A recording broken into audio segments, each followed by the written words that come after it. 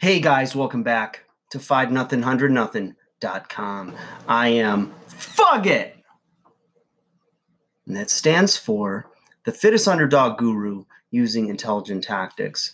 Okay, guys, let's talk about a very relevant, timely situation that all of us are facing. Okay, at least those of us that do not work in a gym, such as myself. But I'm seeing this issue come up with clients, friends, family. So I thought I'd address it here. And this could be time stamped anytime, actually, because there's times where, we're in a gym and then we aren't using our membership. And then we start to think, should I cancel that membership? Am I using it? Etc. So let's talk about it, you guys. We all came out of the lockdown house arrest period, right? About 3 months. And, I've noticed that the cost of home equipment and the rise of online training and videos available for people to do at home skyrocketed, right? I did a lot of that as well. And I saw all of it, right? We all did on some level. And, home fitness equipment, body weight exercise, workout videos, aerobics, whatever you did, right? You made do with what you had because you had to, unless maybe you're a gym owner and of course you've got the keys to the gym. So maybe those folks went into their gyms and got workouts in. And that's great if they did, right? It's their baby. That's their house. So, but I had a lot of clients that either had some home equipment or had very little and then decided to invest and either find it secondhand or go online and filled out their home gyms for what they needed. Okay. So some of them made investments in cardio equipment, dumbbells, bands, balls, all that other stuff, right? And you may do, but now the gyms are opening back up. And so people are thinking about, do they want to go to the gym? And there's a few reasons why, a lot of people don't want to go back to the gym. And so there's cons as well as the pros of going back to the gym. And, some of the cons, people are looking at the cost, the monthly cost of membership dues, annual fees.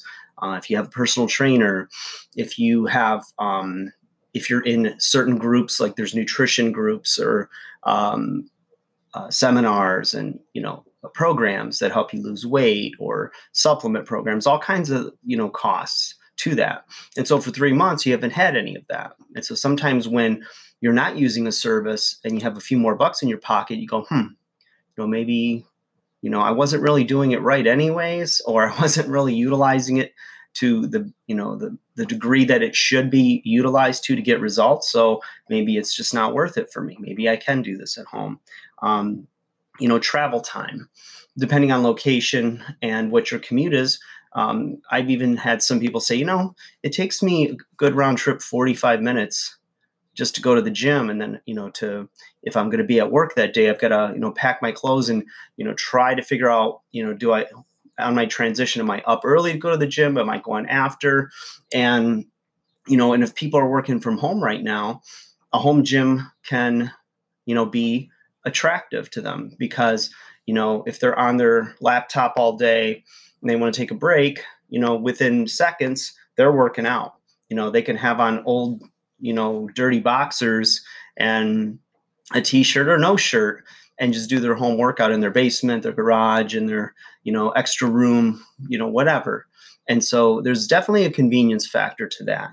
A lot of people are still afraid of, outbreaks and, second waves and all this other stuff. So some people are like, well, the gym isn't the cleanest place, unless they've really done their work like our gym has and put in a lot of protective measures, then yeah, you might be afraid to go back to your gym, and where people are exerting a lot of effort, sweating a lot. There's a lot of fluids being blown out in the air and exertion, etc. And so sometimes people get a little bit concerned about those things. And at home, you don't have to worry about that.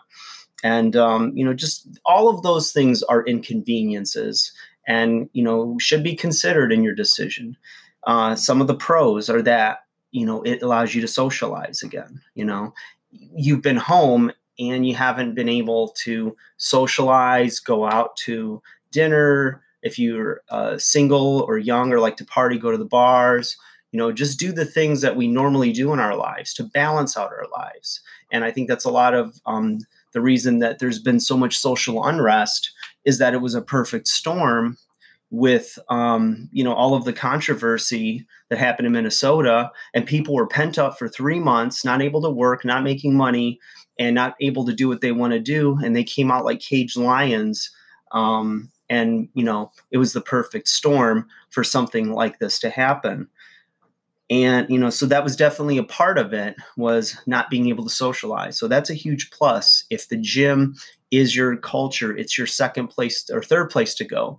There's a guy, Alan Cosgrove, who has resources for fitness professionals. He goes, your gym should be the third most important place to your clients.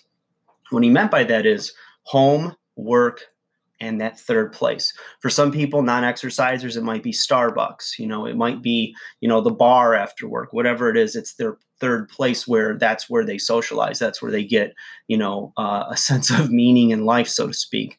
And for a lot of people, it's the gym. So for some people, working out at home isn't going to do it. It's still keeping them isolated. And we need those relationships. We need those connections.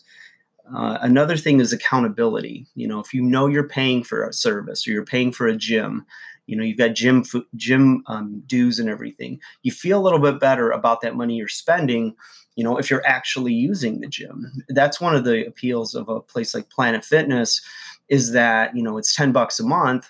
And so they're banking on you getting a year membership. And if you don't use it, it's only $120 at the end of the year. So, with good intentions, you have intentions to use it, but, human behavior pattern shows that, 1 in 10 or less is actually going to use that membership. So it's a volume business, and that's why it can still remain profitable. Another thing is, one of the pros of going to the gym is that it saves you space at home. So if you don't have a lot of space to have a gym, or even if it's just adjustable dumbbells or a small dumbbell rack, a stability ball or bench, and then maybe one piece of home cardio equipment.